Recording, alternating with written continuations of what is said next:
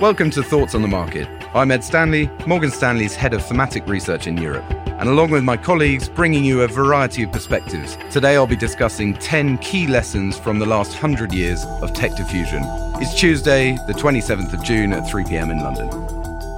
Tech diffusion is one of the three big themes we at Morgan Stanley Research are following in 2023, the other two being the multipolar world and decarbonization. And when we say tech diffusion, which has become a term of art, we mean the process by which any transformational technology is adopted widely by consumers and industries. Think of the light bulb, the first power plant, the internet, and now AI. Our recent analysis of the last 100 years of tech diffusion helps to shed light on 10 critical questions around how, when, and where stocks will be impacted from the development of AI.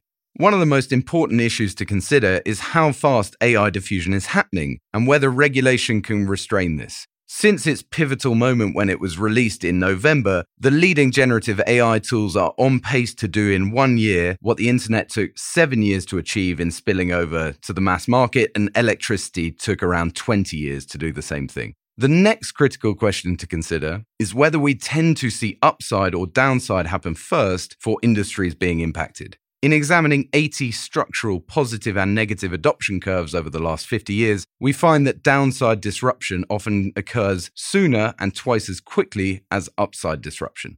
So how does the downside play out for stocks perceived to be by investors more at risk from these types of technology disruption? The market typically derates and waits. So valuations fall somewhere between 50 to 60% in the years 1 to 3 post-a-disruptive-event, with consensus sales and profit downgrades taking anywhere around 5 to 7 years to materialize. This process is shorter for business-to-consumer, B2B, and longer for business-to-business contracts, B2B.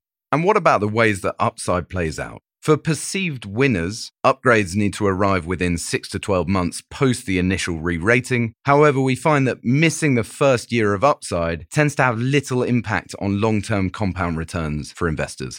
Investors also wonder to what degree AI might be a bubble. And this is a fair question considering the market excitement and froth in AI at the moment. But we're watching internet search trends to answer this question. And if you look at image generation tools for AI, we're already about 50% lower than peak search volumes. So it's a trend we're going to have to continue to watch pretty closely.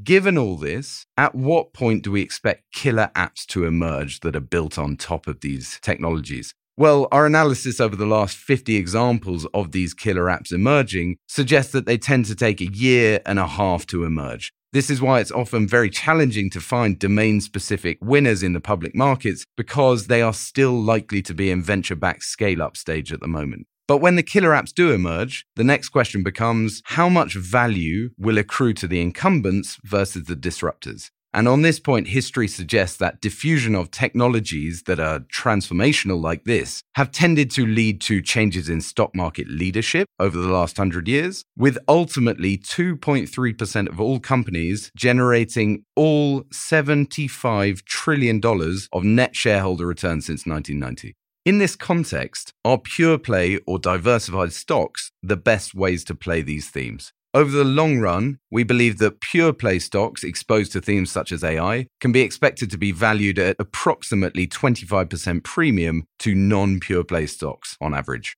And the final two questions we get from investors take a more macro tilt. First, how much and when can we expect to see productivity gains? We are already seeing these productivity gains. The question is what range, and we've seen anywhere between 20 to 55% for software developers, we've seen 14% for call center workers, and healthcare is also a large focus of academic research in terms of AI, productivity and efficiency gains. Finally, there is the question of deflation. When and how much can we expect from this kind of technology? This remains the most challenging question to answer. Technology of all kinds has proven consistently deflationary, and we think this is no different, but we do suggest that investors familiarize themselves with the emerging debates on virtual assistants, which could accelerate these deflationary spillover effects. We'll continue to track all these developments around the 10 key lessons and questions from history, and we'll provide you timely updates accordingly. Thanks for listening. If you enjoy the show, please leave us a review on Apple Podcasts and share thoughts on the market with a friend or a colleague today. The preceding content is informational only and based on information available when created. It is not an offer or solicitation, nor is it tax or legal advice. It does not consider your financial circumstances and objectives and may not be suitable for you.